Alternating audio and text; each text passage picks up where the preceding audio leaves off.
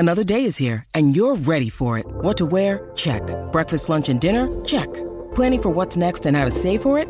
That's where Bank of America can help.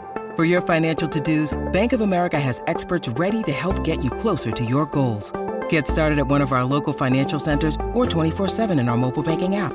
Find a location near you at bankofamerica.com/talktous. What would you like the power to do?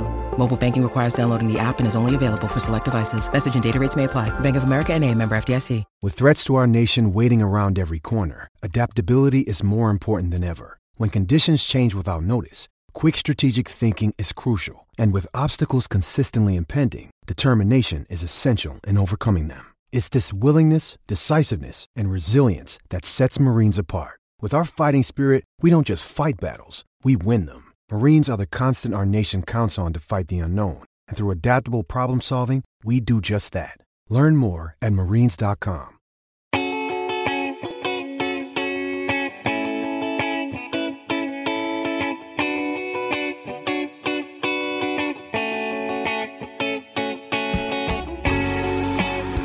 Hey everybody, welcome to another episode of Purple Insider. Matthew Collar here, joined by former Minnesota Viking Jeremiah Sirles for another episode of Tuesday Morning Left Guard. And this is a very special episode where we are going to do all love to see it, hate to see it, because it's sort of still the bye week and we don't have a lot of new information to share. It has not been officially announced that they're going to stick with Josh Dobbs, but we're sort of pretty sure that that's going to be the case.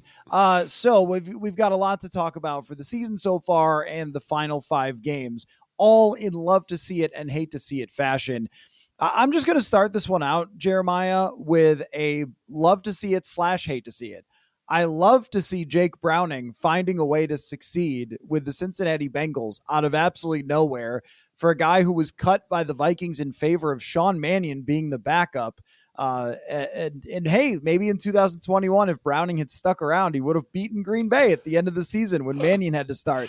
Probably not, though. But a tremendous game. He plays in Jacksonville, a guy who worked really hard. The opportunities that backup quarterbacks have gotten this year has opened up some amazing stories, including Josh Dobbs, but also hate to see it. Trevor Lawrence goes down. Joe Burrow is down. Kirk Cousins. Aaron Rodgers is still pretending like he's going to come back, but he was never, ever, ever, ever going to come back. And that's not even the half of it. I mean, what a strange year for terrible injuries that have ruined team seasons, and yet amazing stories of Joe Flacco showing up and playing well against the Rams, right? So I'm going to put that right in the category of love to see it, hate to see it. Yeah, it's such a bizarre time when you flip on a TV and you flip on a game that you're used to seeing a quarterback and you're like, this is weird. Like, it's just weird watching this guy go. I mean, Gardner Minshew wasn't supposed to be the starter for the Colts, and now he's thrust into action. And it just across the league, you're looking around, it's like, it's the biggest carousel of quarterbacks I can remember ever seeing, like, ever watching football. And a lot of it has been like, it's not like, oh, that guy got knocked out cold. It's been like big injuries, too. Not like, oh, he's going to miss a week or two here. Like, no, done for the year, done for the year, done for the year. But, I love it as a career backup like I was myself. I love that these guys are getting opportunities because they're extending their careers by years. Like, honestly, by years. I mean, Jake Browning, this was probably his last year to really get a chance before they were just going to move him on and bring in the next new guy and try and mentor him through. But after a performance like that, and if he can string together 4 or 5 more good games like that, he's going to be a career backup, even the next Charlie Whitehurst. That dude could be the next clipboard Jesus, right? That's the best job ever in the NFL, just being a backup quarterback, chart the stats, being the good guy in the room. I mean, it just goes to show if you get your opportunity, you never know when's going to come. You got to take it. So I agree. I hate seeing it. The NFL is nowhere near the product and nowhere near as good as it can be when those guys aren't playing. But at the same time, good on those guys. Similar way, it's a hate to see it, I guess. I mean, I guess the NFL playoff committee is going to have to keep the Jacksonville Jaguars out of the playoffs now since their quarterback is hurt, right? I guess now we're going to just look at it and go, your quarterback's hurt. We can't let you in. We can't do it, right? And that's all fun and games, but I'm poking it because I hate to see Florida State got screwed. I hate it. I think they got screwed, and you and I might have different takes on this because I think you might be more along the I want to see the competitiveness. But to what the committee did to Florida State and basically gave them the double birds of listen, it's the ultimate team game, but Meh, not really. If we don't deem that without your quarterback, you can't win. I just don't think it's fair. I think it really messed with the integrity of college football. I think it's saying a message that wins are not as important as how you win or however you want to say it. And everyone can go back and forth like Alabama this, Alabama that. They needed a literal act of God to beat Auburn, and they got one. And now somehow we're deeming them kings. So I hate that for Florida State. I hate that for college football. I'm excited we're going to the 12-team playoff, but absolute travesty that Florida State did not get into the college football playoff. So I feel you. And you have a real deep love and passion for college football. I do. Which is different from me, where I just plant myself on one spot on my couch and I just go, I am along for the ride. So crazy stuff happens each week. I text you like, oh man, you see this crazy thing? That's all I'm there for. I am just there for the wild ride. So it's harder for me to muster up like passion about Florida State being screwed. I think you make a very fair argument. I mean, you could argue that Alabama didn't always win in impressive fashion in all of their games, especially against Auburn with, coming so close to losing, but also losing to Texas as well. So they have a loss and other games where they were not like, whoa, look who it is. I think the other thing that factors in that nobody wants to bring up is that they're afraid of Nick Saban, and that like Nick Saban still runs college football. And if they left Nick Saban out, you'd much rather have the Florida State coach, who I'm not sure who that is, coming out and being like, oh, well, screw them, we're going to sue or something. You're like, who cares? You're Florida State. But if Nick Saban gets screwed, you better like really be sure. So that I think that no one wants to admit that, but it plays in. Also, as a very casual enjoyer who is only really looking closely when it's a quarterback the Vikings might draft, I'm going to enjoy the games more with Alabama. I'm sorry. It's just a fact of the matter, man. I watched that Louisville Florida State game and I felt like I was watching Bears Vikings again. And I just felt sad for everyone involved. And I thought, no, it's okay. It's wrong, but it's okay. That's how I feel. Yeah. And I get the argument behind it, but just being a guy that truly understands how hard it is to take a group of 18 to 22-year-olds and have them do everything right for 365 days from their last loss, knowing like, boys, if you do this and you do this and you trust me and we do it and we win everything, you're going to get your shot at a national title. And to just have that gripped and ripped out from you with no reason why behind besides, quarterback didn't break his leg soon enough, right? If you would have snapped his leg like 6 games earlier and then they like put some things together and like they'd be like, but no, sorry, your Heisman guy snapped his leg. The rest of you must suffer with him, right? Hate that for those guys, but I do understand the idea. My biggest fear, and this is going to be my biggest fear, is that Alabama wins the whole thing. Because if they win the whole thing, that everyone's going to be like, look, you idiot, they were the best. You were wrong. Like, that's my biggest fear, that they somehow win the whole thing. And very plausible. Very plausible. And that's what plays into the argument for me on that side of it, is like, if we are taking the team that has the best chance to win the national championship, Florida State with that quarterback and even their other backup quarterback who's going to be coming off a brain injury. So they're like, oh, but he's better. And like, okay. But like, which team can actually compete for the national championship? The answer is not Florida State. So no matter what they did, everyone was going to be really unhappy with it, which is why Mike Leach was right when he went on that huge rant about how you can have a tournament and you put a lot of teams, and then the teams that win are the better ones, and then they crown a champion at the end. And please don't tell me that it's the integrity of the Bulls. There is no integrity in college sports. Thank you.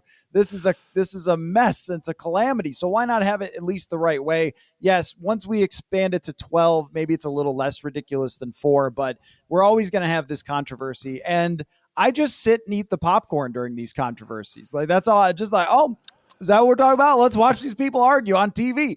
That's me with this. Speaking of college football, I can't decide whether it's love to see it or hate to see it, the quarterback class of 2024, because there are some analysts that I follow who are like, look, if you're talking about anybody except for Caleb Williams and Drake May, why don't you just pack up your stuff and leave, because there's no other quarterbacks. And of course, I think Jalen Daniels is going to be a very, very high draft pick, so he's in the mix as well. But then after that, there's more debate over whether Michael Penix, since he's older than you, like, is that a problem? Bo Nix has literally only been good at Oregon, was absolutely brutal when he was at Auburn. So is that just the setup situation? JJ McCarthy, hey, you saw him play Jake Browning last night. So, that's what it's going to have to look like if you want McCarthy to succeed in the NFL. But he's talked about as a first round pick as well. But then there are people like ourselves who have actually watched him that don't see a first round draft pick. So I can't decide, like, is this actually great for the Vikings because there's going to be 5 first rounders, or is this actually not good for them because it's going to be picks 1, 2, and 4 like it was last year? Yeah, I don't think it is good for them because you never want to convince yourself that you're getting your franchise quarterback in the bottom of the first. It never historically really works out. There's always the outliers, right? Like Lamar Jackson going the last pick of the first round, right? But even then, everyone was like, we're not sure. Maybe he's a running back, right? Like, you never want to sell their soul. And with this many quarterbacks in the draft, you can almost spin yourself into a convince yourself mode, like, we stole this guy late in the first, and he's going to be our guy for the next 10 years. And then he doesn't pan out to be that type of generational talent that you see of the Trevor Lawrences of the world and those type of guys that go 1, 2, 4, like you said. So I think for the Vikings, the Vikings more of a hate to see it because you don't want to put yourself, you're almost praying all those quarterbacks are gone by the time you pick, right? You're almost kind of like, someone else reach, right? Someone else maybe reach out and do it. And maybe Bo will still be there like late in the third or the second maybe. And then there's not as much pressure to put on us that he has to play right away or whatever it might be. But please, for the love of God, Vikings front office, don't draft JJ McCarthy. I can't do it, man. I've watched him in college. He's a very good college quarterback. And there's nothing wrong with that. There's a lot of good college quarterbacks. But Netflix is going to be riddled with the stories of the ones that are great college quarterbacks that can't pan out in the NFL. And I'll eat my hat if I'm wrong, but I've done a lot of college evaluations, what I do for a living. I don't see him being an NFL starter. For a long time, I just don't see it. I just want to understand what the skill is that's supposed to stand out. It reminds me of Desmond Ridder, that when I watched him in Cincinnati, I got a lot of draft analysts in my Twitter feed talking about how good his footwork is or whatever else. And like, I believe you, but where's the cheat code? Where is the thing that's going to make this guy stand out? I mean, Michael Penix, it doesn't take any effort to know what it is. It's his arm talent. Mm-hmm. And, Bo Nix is a really great athlete. And obviously Jalen Daniels is all these things, Caleb Williams, Drake May. But tell me what McCarthy's going to do to separate himself. So I don't understand that. But also I think what we've figured out over the last few years is that the quarterbacks are where I think the analysts have been the most off, outside of the super stupendously obvious top of the draft. But a lot of, 90% had Malik Willis as a first round pick. He goes in the third. Will Levis, top 5 pick. He goes in the second round. So I think that this is like a tendency to happen with him, and we'll see whether that actually plays out. I could see Penix and Nix, though, getting some buzz and some connection to the Vikings, and I can't decide whether I think that's bad or good, because even though I look at them and go, I don't know, I see some shortcomings there, I also think, well, Justin Jefferson is here, and this setup is here, and a lot of what I'm seeing around the league, even with someone like Brock Purdy, is how good can you make it for your quarterback? And that is really what's going to push them into, are they great or not? Even with Jordan Love, like, it can't be ignored how Matt LaFleur has adapted that game plan and how the receivers have come along. And then suddenly the guy looks like a better quarterback. So that's going to be a tough discussion all the way through. But I guess we're going to find out whether I should have hated or loved to see it with the 2024 draft class. Yeah, it's going to be interesting how it all pans out. And I do think that the NFL does their homework on the quarterbacks, especially, like, out of all positions, because it's just so scrutinized. So that'll be fun to follow out. I love to see it, but hate to see it for the other 31 teams in the league. The San Francisco 49ers, my friends. That team is the most dominant NFL team I've seen in the last 10 years. When they're on, right, and everyone's healthy, and I know they had their 3-game skid, but when you look at what they can do offensively and defensively at any given time in the game, it is crazy the difference between them and the other top 3 teams in the league. Right? Like, usually when you talk about the top 4 teams in the league, it's like, man, it's a hairline difference, and maybe it's a certain player that really pushes them over the edge or whatever it may be. But across the board, Christian McCaffrey, Deebo Samuel, Brandon Ayuk, George Kittle, with the Brock Purdy delivering and wheeling and dealing, played at a high level. And then, oh, by the way, thanks Washington for sending them over there. The Ohio State kid, Chase Young, right? Thanks for sending Chase Young over there. And, oh, thanks Broncos for cutting Randy Gregory and sending him over there too. Like, they just kept gathering superstars, and it just kind of was like, how are you doing this? And then they're all in there, and everyone's bought in. You don't see Fitz on the sideline. You don't see guys crying because they're not getting the football. And that blend of what that is and what that's got going over there, and the way they dismantled the Eagles in Philadelphia, put all 31 other teams on notice. We are the best team in the NFL, and it's not even close. So I love seeing it and watching them because it's so fun to watch them work. But it also is kind of like, man, the rest of the NFL's got to be looking at this like, how are we going to get past these dudes in the playoffs?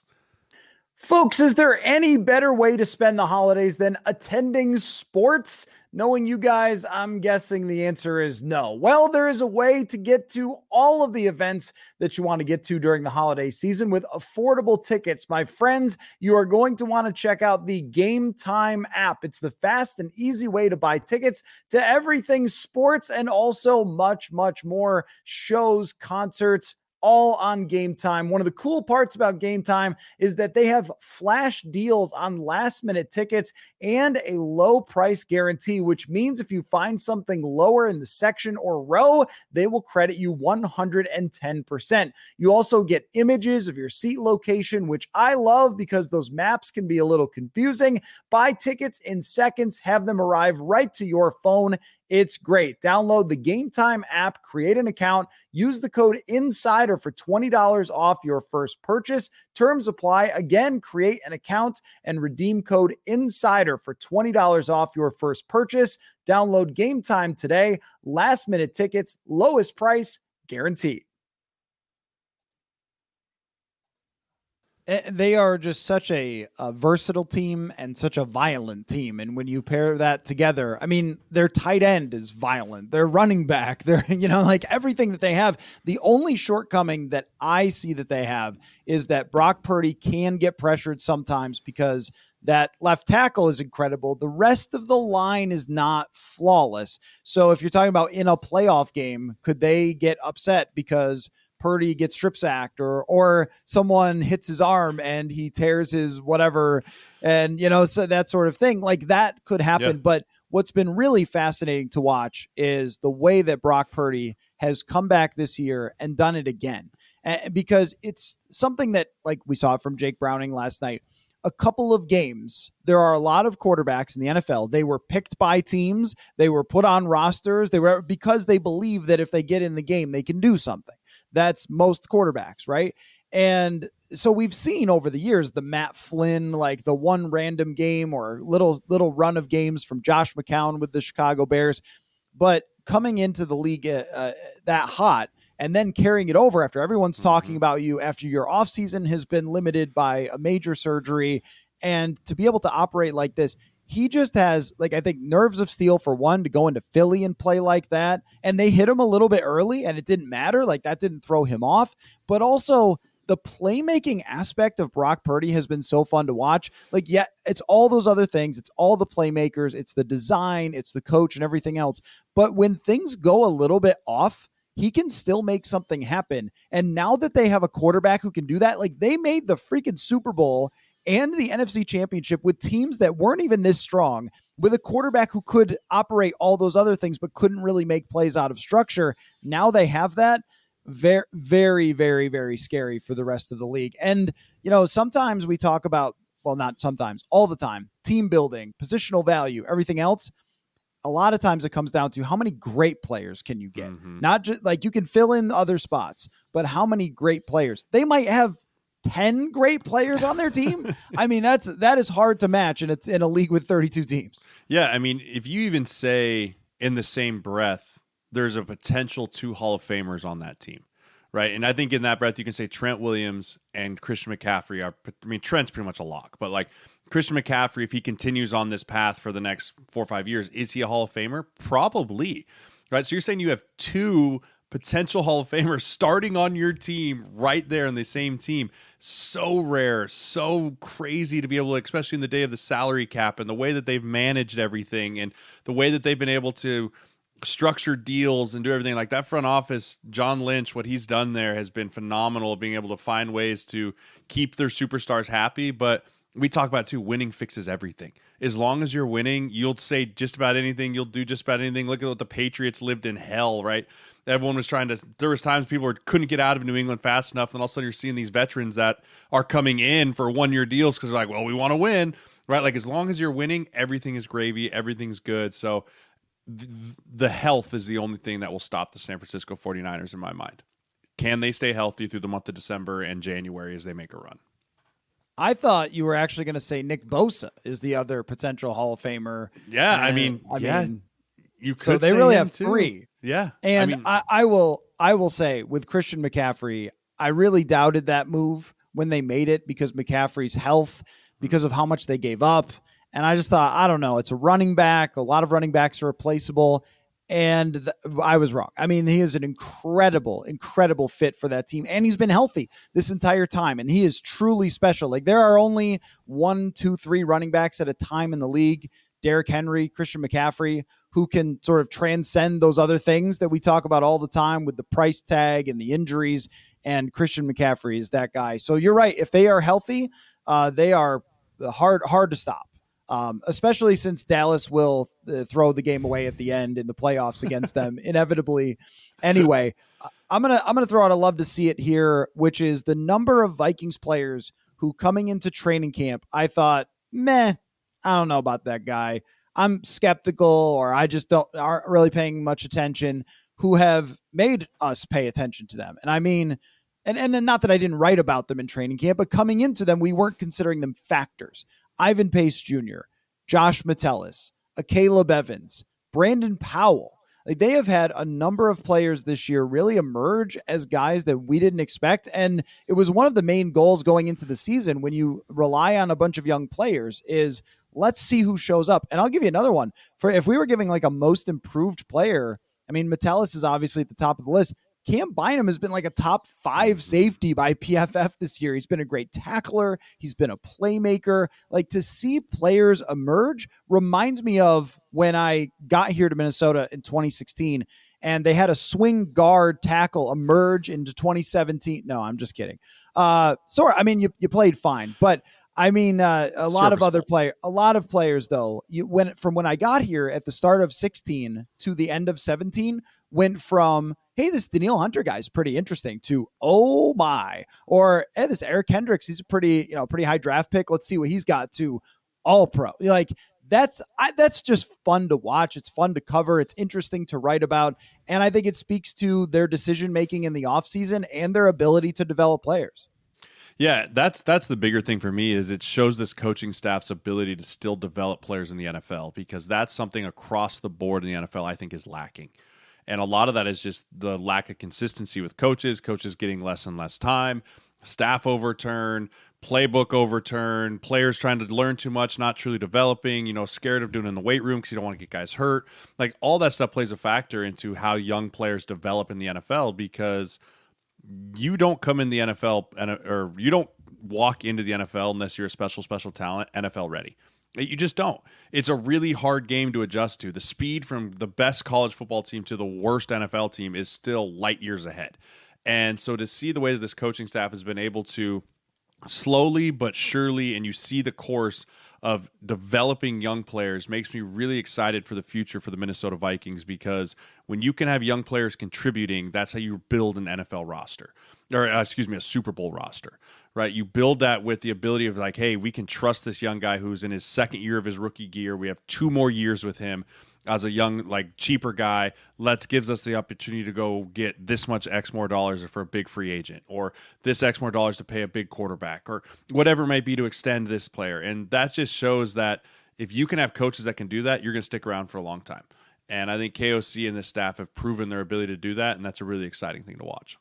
Yeah, no, I agree. And they also have done it through players who I think have like a toughness and an intelligence factor to them that does remind me of some of those other guys, like the Anthony Harris's, the type that we see as someone that you don't make much of, but made me think about like what players you're drafting, what players you're bringing in as UDFAs. And intelligence kind of rules in this game because the coaches put so much on these players that a lot of times the most physically gifted person isn't the one that has the most success. So that's Bynum, that's Metellus. So it's also something that I've kind of thought a lot about when you see these teams have success through players that maybe weren't high draft picks, and doing it that way makes you believe that they have the right mentality. Like, of course, they're not going to hit on every single draft pick. And sometimes they're going to really blow it on some draft picks. But if you can identify, and Flores has done a great job of this, those types of players, even if they are buried on the roster, then you've got a better chance of finding those guys. And we've sort of just, once someone establishes himself as good, we're like, okay, he's good. On to the next guy to talk about. But you almost can't say enough about Ivan Pace Jr. and a guy like who is, short, undersized, goes undrafted because he literally is the smallest linebacker in the entire league. And the way that he's played, and then he has to take on the green dot, and the defense continues to roll. Like it's one of the most impressive things I've seen. I can't remember an undrafted free agent showing up and being a legit, like, very good starter. He's the highest graded PFF rookie linebacker. That's insane. That doesn't even make any sense. That's amazing. I mean, I didn't know that, but I mean, I remember watching him down at the Senior Bowl last year and thinking the same things. Like, man, he's kind of short, or like he's not very big. And then he blew the Senior Bowl up. Like, he crushed the Senior Bowl. I was like, this dude's going to be a mid-rounder. And when the dust all settled, I kind of looked around like, where did that kid get? And I was like, he went undrafted to the Vikings? Holy cow. Like, but again, that's just value pick. And I think that he fell into the analytics of the NFL draft of maybe his hands are an inch too small or this, that, or the other thing. But at the end of the day, and this is what I tell my young clients too, once you step foot into an NFL locker room, none of which how you got there matters anymore. All that matters is, can you contribute and can you help this team win a Super Bowl? That's it. And if you can check those two boxes, they're going to keep you around, right? And it's just a great story for undrafted guys of just keep your head down, just continue to work. Yeah, and it's funny, just real quick before you get to your next one, is when we had our intern here at Purple Insider, Haley English, who is working in the Detroit Lions analytics department now. That was her thing, mathematician, and she added a lot to the show. But she made a list of players that she identified on paper through their performance analytics, not combine, that could be like low-key underrated players. And Pace was at the top of that list. So if I imagine the Vikings GM being analytically inclined may have spotted some of the same things. It's sort of a funny story of like, well, she was able to pick out one of those players, but maybe now she'll do it for the Lions. Anyway, onto your next one. Yeah, my hate to see it is, I don't think we talked about this last week, the Panthers, again, letting Frank Reich go, and then letting the offensive coordinator go, and then letting some other one, and them all basically coming out being like, we wanted CJ Stroud, right? Like, just basically like, it's not a great look when you have that going, but at the same time, it's kind of like when you get cut from a team and signed to another team in the division, and it's like, are you going to give away all our secrets? You're like, damn right, we give away all our secrets. They cut me, right? Like, there's no loyalties there anymore, and it just goes back to talking about David Tepper and the fact that he's fired 3 head coaches. None of them have made it through the entire year. You look at the soccer team that he owns. He's fired 2 head coaches in the first years he's had there. So he's owned these teams for 5 years now, and he's fired a total of 5 head coaches. So you hate to see the fact that Bryce Young's career might never get past the Carolina Panthers. And maybe it's no fault of his own. Maybe it's, but when you come out and you have the guys that have been coaching you, right? I think of this from Bryce's perspective, right? Your head coach, your offensive coordinator, those guys that have rallied around you through this whole thing, and then like they get the axe, and then immediately they just throw you under the bus. Right? Like, well, we didn't want that kid. Right? It sucks for him. It's not a great look for anyone involved, and I just hate to see that. I also don't believe them. No? I just don't believe them. I don't. I think that the whole world felt like Bryce Young was worthy of the top draft pick. And I would love to go through and have people show me and I know the draft analyst world, I make fun of them a lot, but show me where anyone was talking about the Bryce Young thing. And look, you and I saw him at the combine and we're like, wow, he's little, but yeah, very little. But at the same time, he was everyone that I talked to that's not in the draft analyst world, but is in the NFL world, was very high on Bryce Young as being the top draft pick because of his processing, his accuracy, all that sort of stuff. And I think in order to even take that job, you have to tell the owner that you're on board with this idea that he has to draft Bryce Young as number one. And if you were so against it, then you should have gone and worked somewhere else. I give them 0 stars for that. 0 stars. I don't believe you. I think you were on board 100% with Bryce Young over CJ Stroud, and it's just sour freaking grapes because you all look dumb and you all want new jobs somewhere else. So you're going to blame the owner. I'm gonna go the other way on this with Carolina. I actually think that the crazy rich guy did the right thing here. Like it was not a good fit for Bryce Young. And this is having watched them play against the Minnesota Vikings, that I thought Bryce Young did not have answers for things he needed answers for, especially some of the blitzes that he was facing. And I saw a guy who's being put in straight drop back, no motions, no play actions, and like all these things that we talk about that help quarterbacks, and probably a guy that needed a little more adjustment time, but they had expectations for him right away. By the way, who's their top receiver? Adam Thielen. We love Adam Thielen. We appreciate Adam Thielen. And if this was 2017, that would have been great for him, but it's not. So did you see Jonathan Mingo fly out of bounds with his feet first? Like they don't even just have like not good receivers. They have receivers who don't even know how to play football. Oh, by the way, did you see their offensive line? Total wreck, complete disaster. And then we're going to be like, oh, but I didn't want Bryce Young. What? I mean, how about we run a little bootleg action just to get the guy away from being killed every single play or getting pressured every single play? I think they need a lot of help there. And it's better to cut ties on a bad decision than ride out a bad decision with a coach who's not a good fit for Bryce Young. I am not out on Bryce Young, by the way. I think that it's still very plausible for him to become a good quarterback. I agree. I just worry that he's never going to have the tools put around him that needs to be there. That's my biggest concern with him, is it's going to be maybe of no fault of his own, right? But people were ready to write off Lawrence there for a while when he had Urban Meyer, right? And so maybe the new fix will come in. That's going to be an incredibly important hire. Like whoever they get there, I mean, their fate with Bryce Young will be intertwined forever and always, right? And that's a dangerous thing to do as a head coach, but I hope they get away because you can see, I guess this will be on my next love to see it, young head coaches having success. Right, I think about DeMeco Ryans down in the Texans, what he's done to be able to turn that program around, to draft C.J. Stroud, draft Will Anderson, and just to be going at a high level. Right, you talk about LaFleur up in Green Bay, who loses his guy, adjusts his whole game plan, has those guys rolling in the right direction now.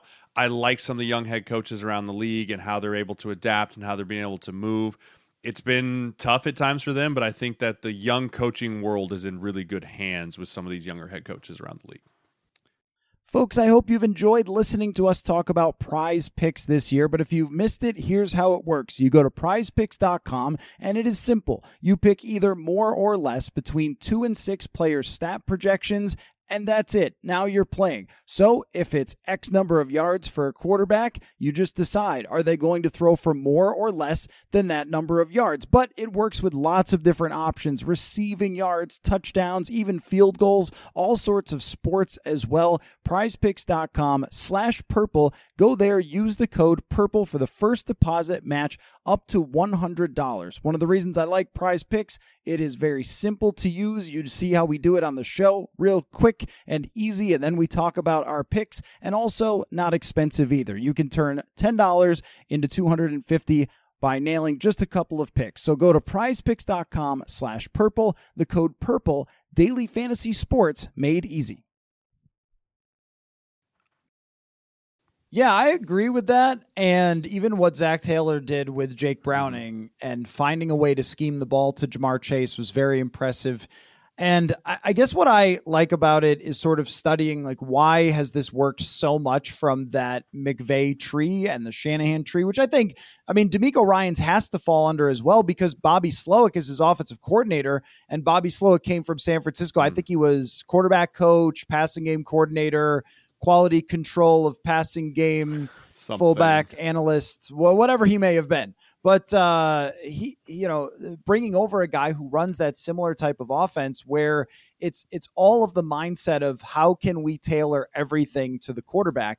And I think that Kevin O'Connell did a really good job of that with Kirk Cousins and is learning on the fly to try to do it with a backup quarterback. And maybe, we'll see how that plays out the rest of the way.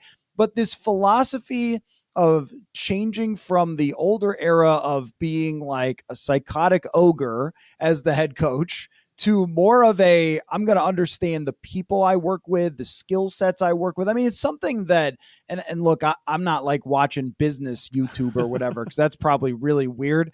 But I mean, I think the business world has been sort of on top of this for a long time, right? Of like understanding that management strengths, identifying them are really important. And so they have coaches who are really good at identifying strengths of their players and putting them in those positions to succeed. And I feel like the other thing is too, with the influx of data and things like that, these coaches are much sharper when it comes to their game planning because they're not guessing on tendencies from what they looked at on tape and hoping. They are getting really in-depth data analysis for their game plan. So it's sort of becoming like this football chess game that everyone talks about, but with like they have engines for chess that tell you the right moves. It's like they're able to use all this information. So it's more coaching controlled success and failure than I think it's ever been, which is a development that I'm sort of fascinated by. Yeah, I think that's a great point. I mean, it's no secret. A lot of people, you FaceTime your mom and dad of the older generation. How do I flip the camera? How do I do this? Like, can you set up the internet, right? Like, no, the internet exists, Mom. You don't need me to set it up, right? But like that type of thing is moving more and more into a modern game of college football, modern game of NFL. Right. And with the immediate feedback you can get from data, it's also about how quickly can you get that feedback and immediately turn it back around to help your team. And that just takes people being comfortable and being familiar with that data and how to use it. And I think that just comes to a younger generation of understanding how that stuff works. Shout out to my technologically advanced parents who also watch every Tuesday morning episode. They have had no trouble transitioning from even podcasts to YouTube. Wherever the show is, they'll find it. But yeah, no, I think that's a good point. And just like we're advancing, and that's always to me what has made football so interesting all the time. From a hate to see it perspective, and this is hard to have a real opinion on. The refereeing this year has been tragic. Oh, man. it's and look, what I hate to see is when I watch college and these refs shouldn't be better and they're not, but they're like, oh, I screwed up. Let's get, okay. All right. Everybody back to playing. And does it take forever? Yes, but we've already gone down that road. Troy Aikman the other night was getting so teed off. He was just like, what are you looking at? What is your problem? So it's already taking forever anyway. I think that what we need to have is refs on the field, refs in the booth, that it's just a 50-50 split where there's refs that are down there that are controlling the game, keeping the players from having melees and spotting the football and the whole operation, but also in the booth where you can just see the game of inches because the NFL has the money. If Walmart can buy a football team for $5 billion, I think they could come up with a few bucks to put a few referees in the booth. But what's always driven me nuts is we're going to review stuff, but only if X, Y, Z and whatever. It's like, wait, so you can review if Jamar Chase stepped out of bounds, but you can't, because it was overtime, you can automatically review, but you can't review what happened with Patrick Mahomes when he clearly did not step out of bounds. I mean, the lines are so blurry all the time with this review thing. It really should be everything can be reviewed by what's up in the booth and they can buzz down. We're just going to get there eventually, but it's almost like the NFL has to make sure that we go there slowly because it's too radical to just be like, oh, we're reviewing pass interference now or something like that. So they just need to take a bunch of steps. It's just affected so many games. It's been so frustrating this year. I know it's always like that, but it's a major hate to see it. Yeah, the inconsistencies across the board are for me are what I hate, right? Like the days of, man, they're letting those boys play out there today, like not really a thing anymore, right? And I think it was the Cowboys game, maybe the Thursday night game, where I was like, I can't even watch this. There's no flow to the game. There's a penalty every 30 seconds. Like, it's not fun to watch. It's not enjoyable where 1st and 10, to get from 1st and 10 to the next first down takes 20 real life minutes because there was 8 penalties in between it, right? And so I get where you're trying to call the penalties, but I think the NFL needs to make it the referees are full-time paid employees.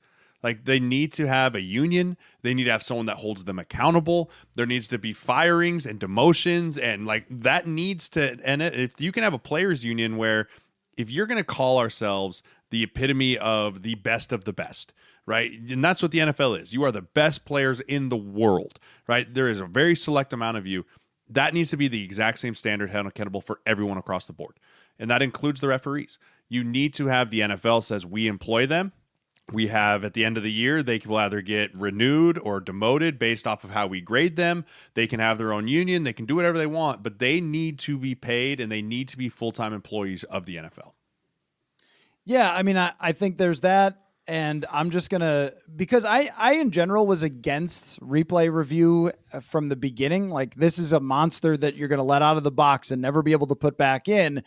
At the same time, this game has so many people out there all moving so freaking fast that, I mean, even when it comes to, I think if a referee throws a flag, that you should have another referee in the booth that can look at it instantly and tell them whether to pick it up or not. I mean, there was a holding the other night that was so preposterous. It wasn't even close to holding, but maybe the angle of somebody, that's what, right. Yeah, right. Exactly. That's a defensive lineman flailing around like a fish.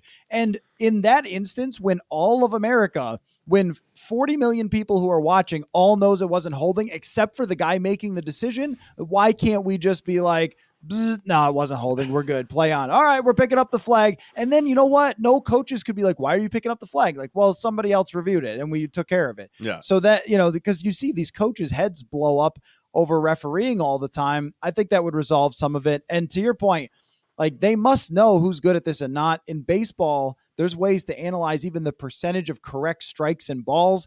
They must have a good sense, and yet they never really make changes with it. So don't want to go on forever about the refs. I feel like I could, but just in general, not a fan to have seen it. I'm going to go with, I don't know if it's a love to hate to see it. It's a hate to see it. The Chargers. The Chargers. Like, I don't understand. Every year we sit here, you and I on the show, and go, I think it might be their year. They have the quarterback. They have the wide receivers. They have the running back. They have Khalil Mack and Bosa. And every single year they just find a way to just flush it down the toilet. Like, and by this year, it was like by week 6, everyone was like, they're done. They're toast, right? They weren't even really in the conversation after week 0 when everyone was like, this is the year they challenge the Chiefs. The Chiefs are on a down year. This is the time they take the West.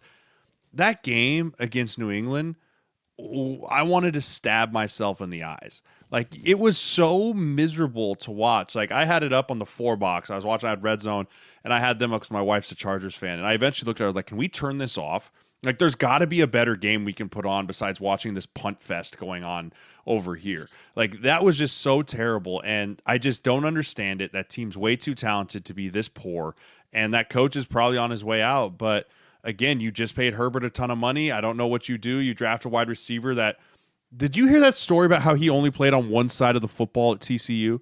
How is that a thing? And how do you get drafted in the first round if it's like, coach, I just left, right? Like, I don't understand how that's a thing. And he's struggled so much. And PMT on Barstool was talking about like all the receivers taking after him.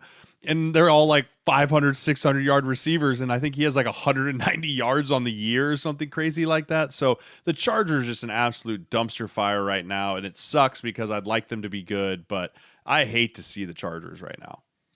Yeah, Quentin Johnston, very Laquan Treadwellian, I think, where he was so physically talented that you could just sort of get him the football and he'd find a way in college, but that is not how it works in the NFL in a precision league. I guess it's hate to see it, the NFL thinking that being sort of short or skinny would preclude receivers from being good, as if like there hasn't been short and skinny receivers always.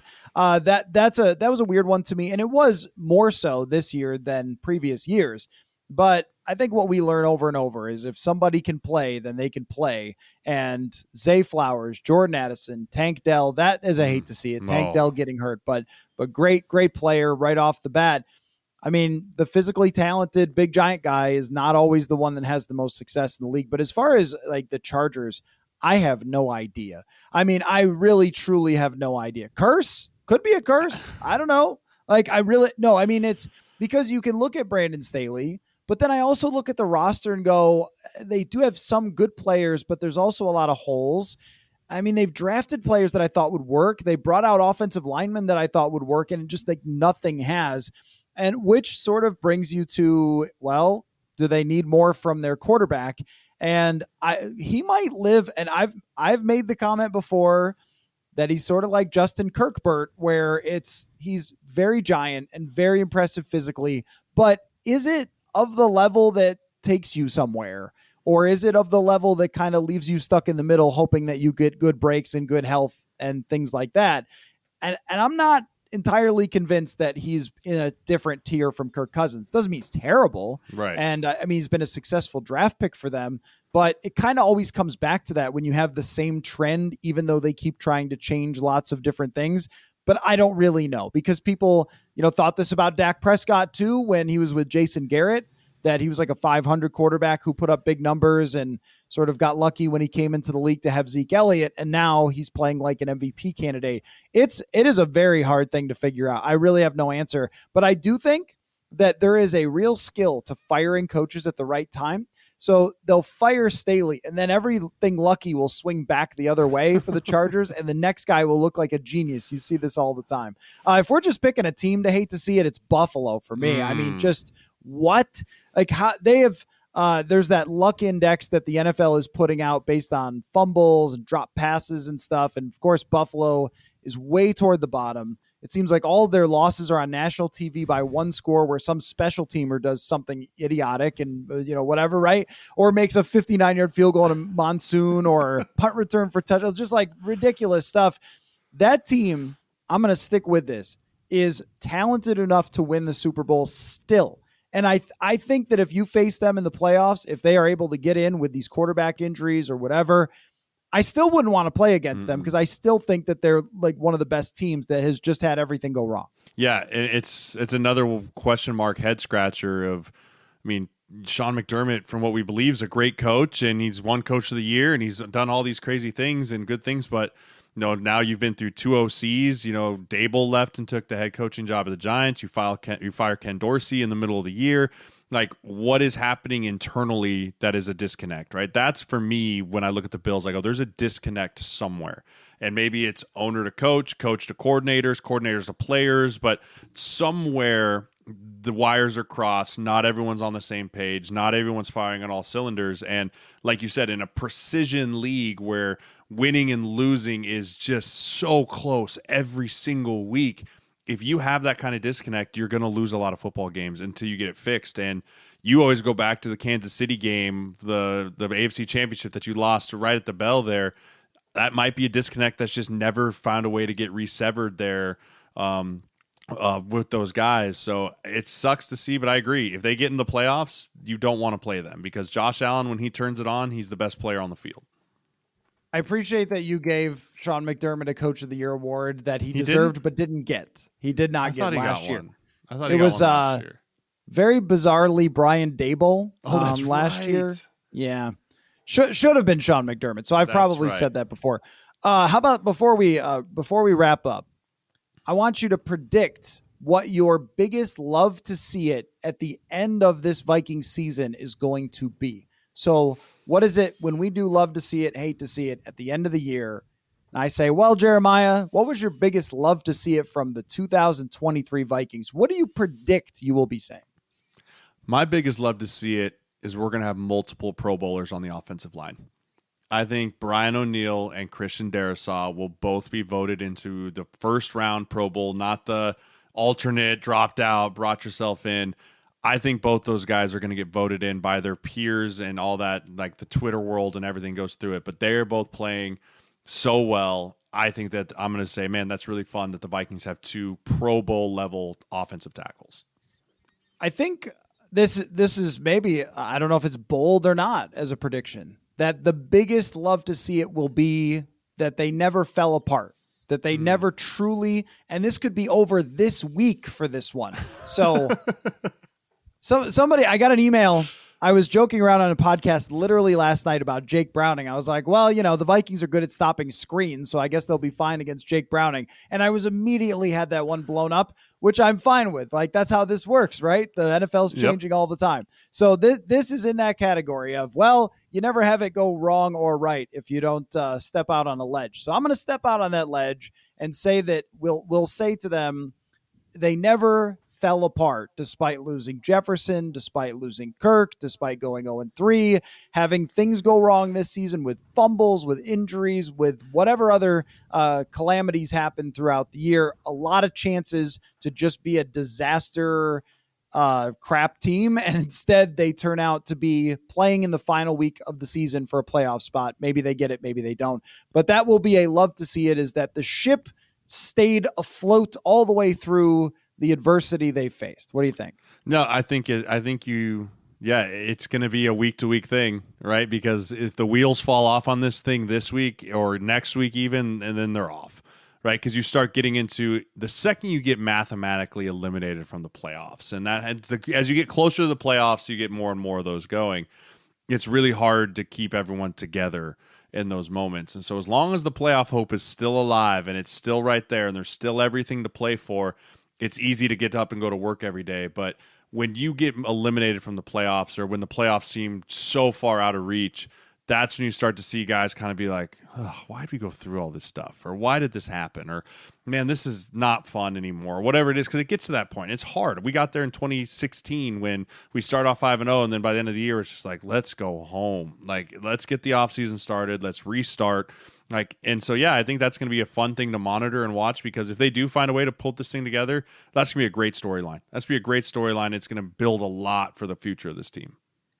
Cornerbacks go rogue at the end of the season, and someone dangles from the top of the roof. Now, the weirdest thing about that, by the way, because you're right, when a team is eliminated for the playoffs, the outside world doesn't pay attention. It's always a bleep show. Like, the only people who are caring are like the local fans, but they've tuned out. So it's just us. It's like us and you guys, and they're the only ones that care about what's happening still.